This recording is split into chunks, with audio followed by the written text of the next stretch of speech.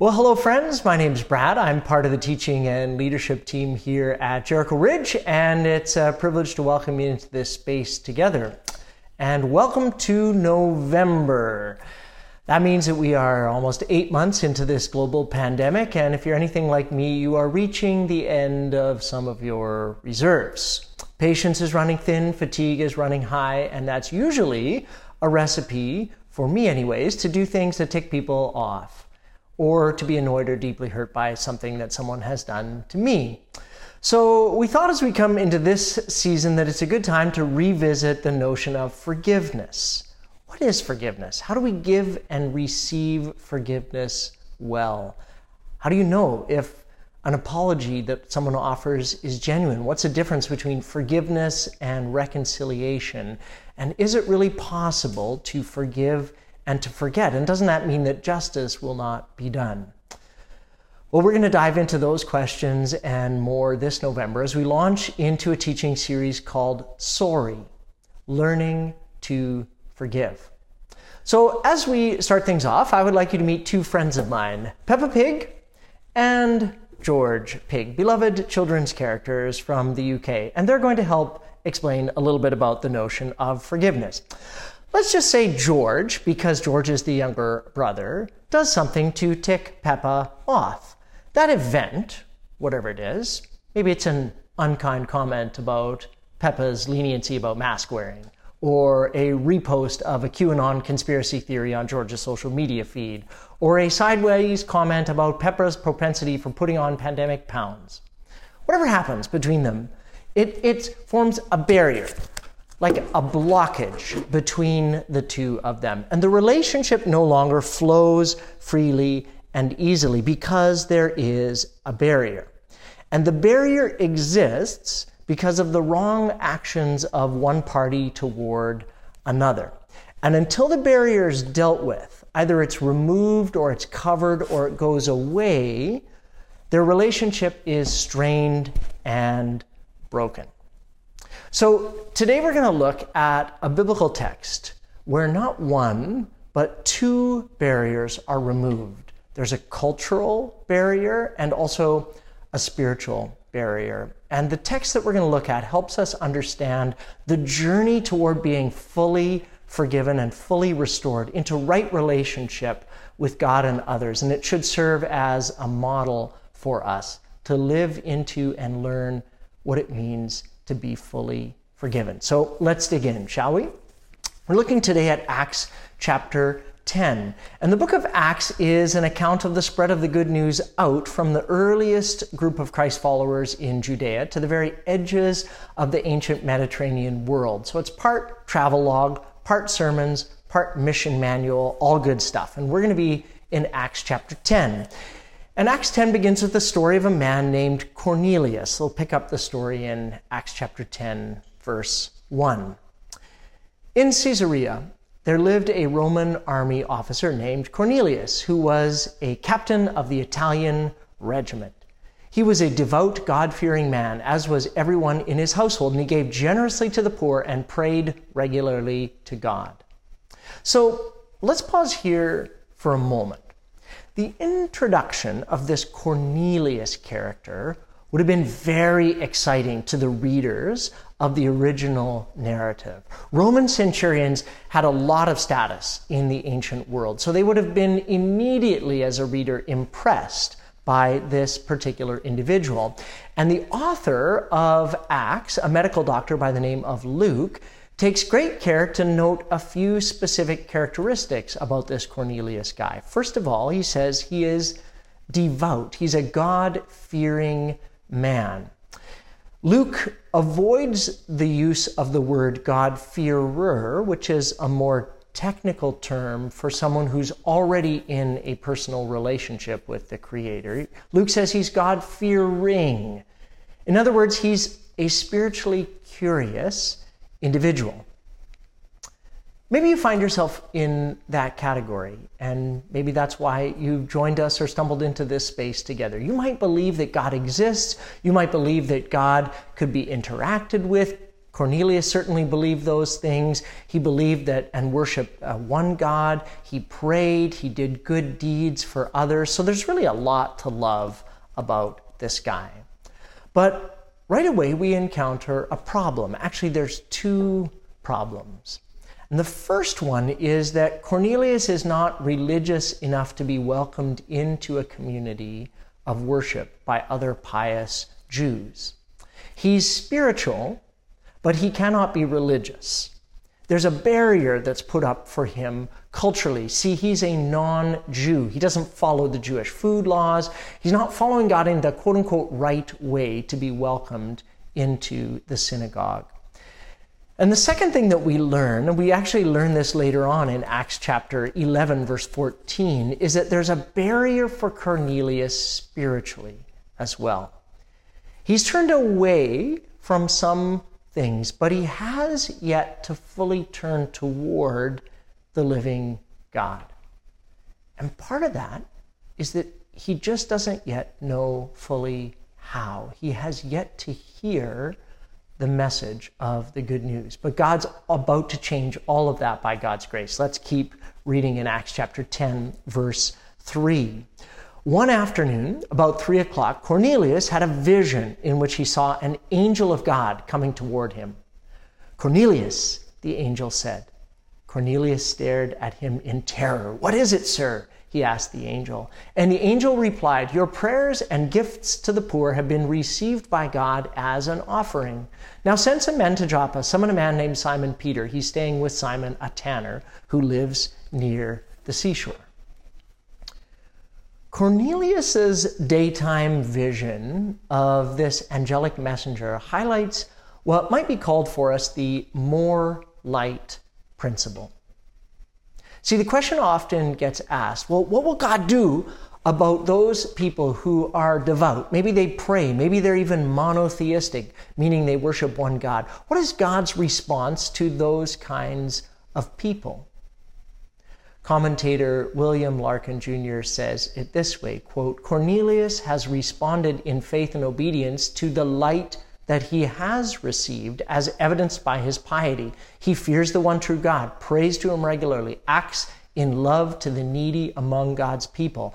And such obedience is not a works righteousness that earns salvation." This we can see by God's response. God does not declare Cornelius saved, rather he grants him more light, by which he and his household then might be saved. God's response is embodied in the command to send for the messenger who carries the gospel, the essential more light, end quote.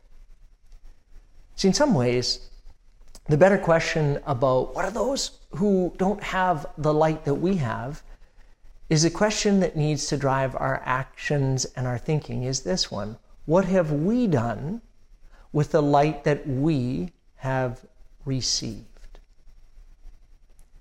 See, this is one of the reasons, friends, why here at Jericho we are so committed to our global mission work. We have people like Steve and Ali Nicole and their family who work with the Canadian Institute of Linguistics to equip and train workers for global Bible translation so that more light can come into the heart languages of people all over the world who have yet to hear the good news in their own language.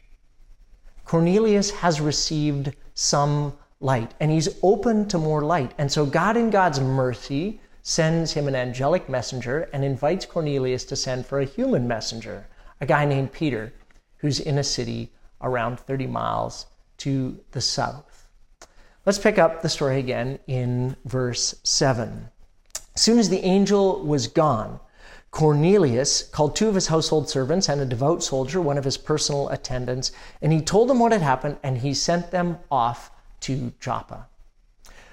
We're going to jump over Peter's own angelic vision in this chapter, but suffice to say it's a powerful text and would be fruitful reading for you outside of our time together. But we'll pick up the narrative again in verse 29, where Peter arrives at Cornelius's home and asks, "Why did you send for me?" And so Cornelius relates his angelic vision and says in verse 33, "So I sent for you at once, and it was good of you to come." Now we're all here waiting before God to hear the message that the Lord has given to you.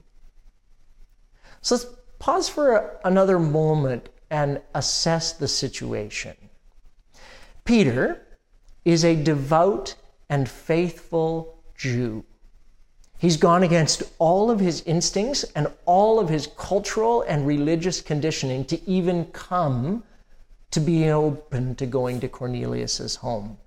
It isn't technically against any Old Testament laws, but it's very much forbidden by the rabbis who were responsible to interpret divine revelation. So even going into Cornelius's home and accepting this invitation is going to put Peter into deep trouble. He's crossing a barrier that for his peers is almost unthinkable. And I think that's why he brings a bunch of people with him. He knows he's going to need some backup if this stuff gets back to head office in Jerusalem.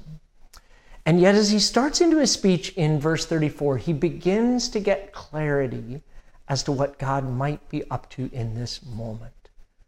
The bringing of forgiveness to those who need it. Let's look at verse 34 together. Peter replied, I see very clearly that God shows no favoritism. In every nation, he accepts those who fear him and do what is right. This is the message of good news for the people of Israel, that there is peace with God through Jesus Christ, who is Lord of all. And you know what happened through Judea, beginning in Galilee, after John began preaching his message of baptism. And you know that God anointed Jesus of Nazareth with the Holy Spirit and with power. Then Jesus went around doing good and healing all who were oppressed by the devil, for God was with him. And we apostles are witnesses of all that he did throughout Judea and Jerusalem. They put him to death by hanging him on the cross, but God raised him to life on the third day. And then God allowed Jesus to appear, not to the general public, but to us whom God had chosen in advance to be his witnesses. We were those who ate and drank with him after he rose from the dead. And he ordered us to preach everywhere and to testify that Jesus is the one appointed by God to be the judge of all, the living and the dead. He is the one all the prophets testified about, saying that everyone who believes in him will have their sins forgiven through his name. See, friends, this is the heart of the message that we call the gospel, the good news, that there is the possibility of forgiveness for sins. That barrier, the barrier between God and humanity, can be removed, not just in a general way, but in a very personal, very specific way.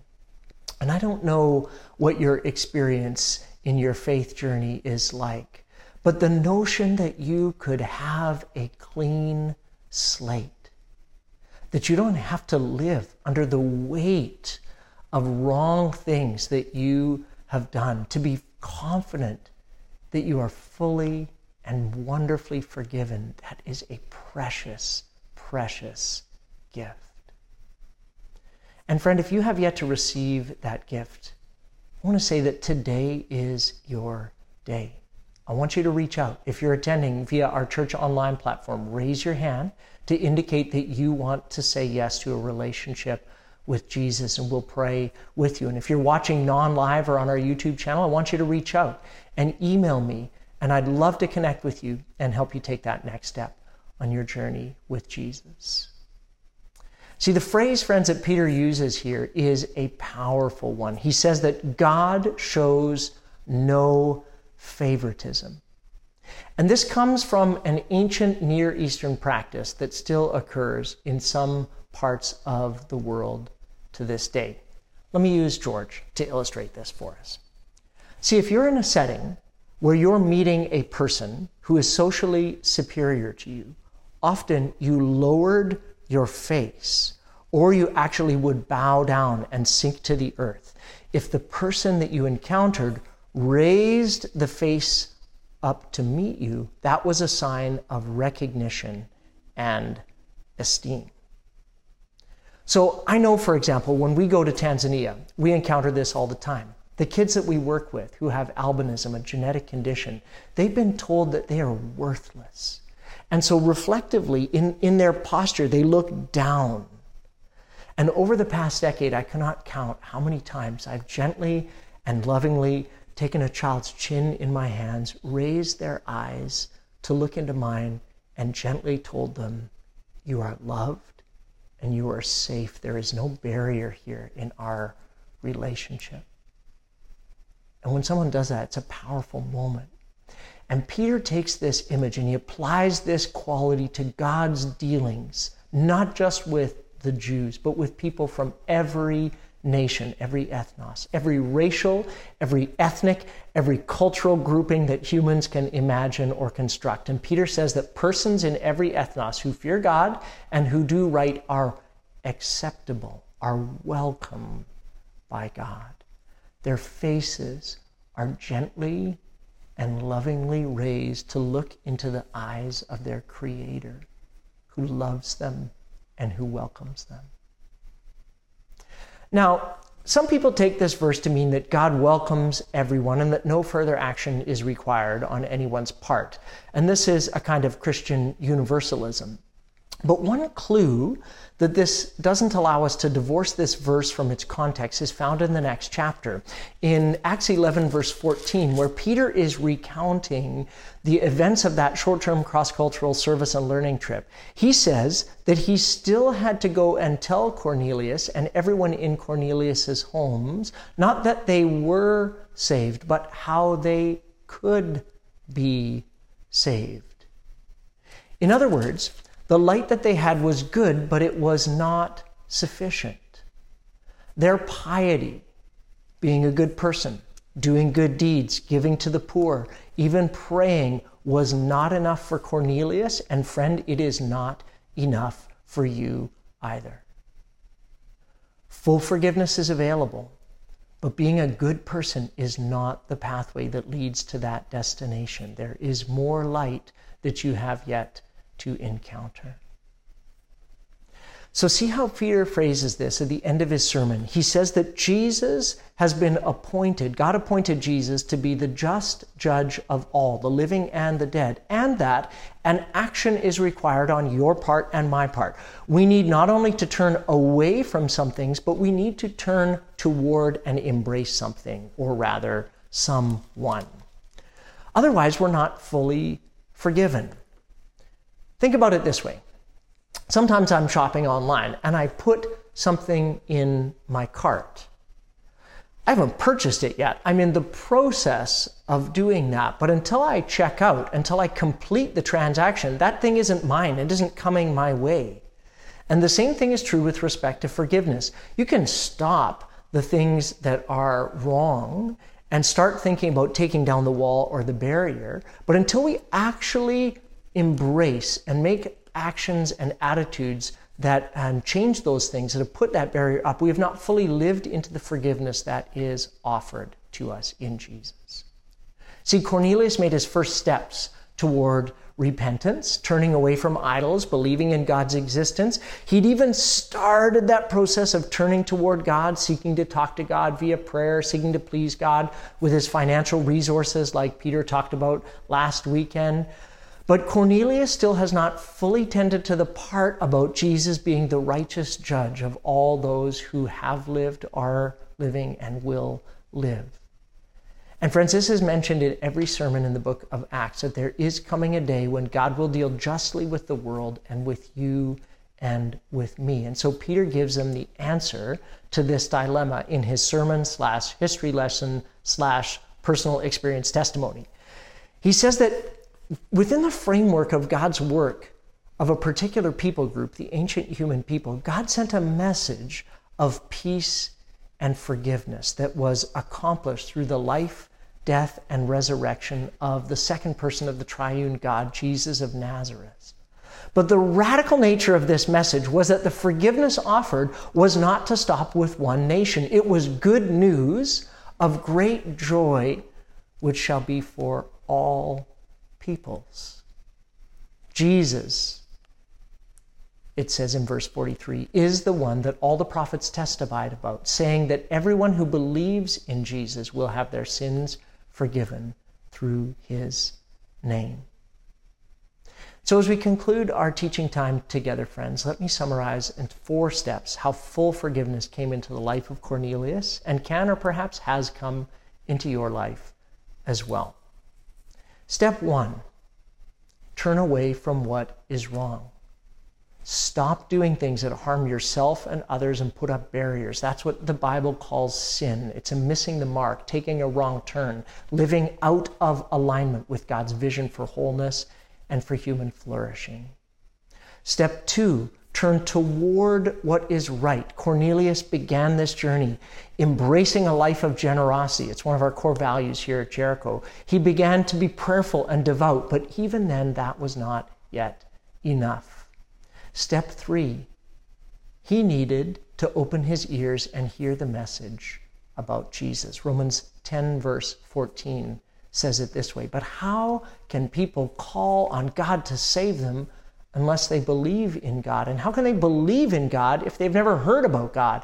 And how can they hear about God unless someone tells them? See, friend, people need to hear in order to respond. And that's why we believe here at Jericho in the preaching regularly of God's word. It's why we engage in personal evangelism. The youth are going through Youth Alpha these days to learn more about what that means and how to be bold in speaking that out. Step 3. Step 4, Cornelius needed to open his heart and to believe in, to trust in Jesus. See, friend, you and I can say all kinds of things, but when we believe that something is true, we're going to act in congruence with that belief.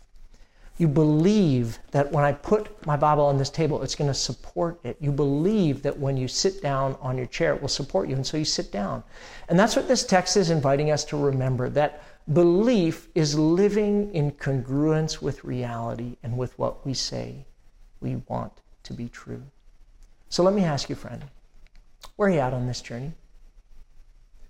Maybe you're a seeker. Maybe you're wondering if this whole Jesus thing has any merit to it whatsoever. And I want you to know, if that's you, you are very welcome here in this place. But I also want you to know that our invitation to you is not merely to be a part of a warm group of people. It is an invitation to a transformative encounter with the living God.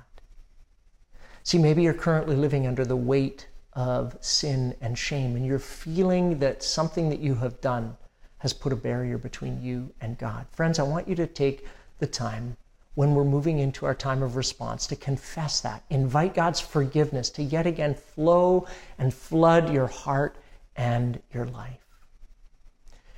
Maybe, friend, you've been walking a road with God a long, long time, and you actually begin to forget what that weight feels like. I want to ask you to invite God to open your eyes so you can see people around you who maybe on the outside look like they have it all together, but who are struggling under the burden of guilt and shame.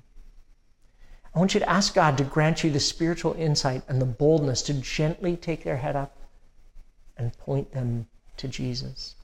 Maybe you invite them to join us here online. Maybe you invite them to talk to and with you about how they're really doing in this season. I want to challenge you to be a good news kind of person this week.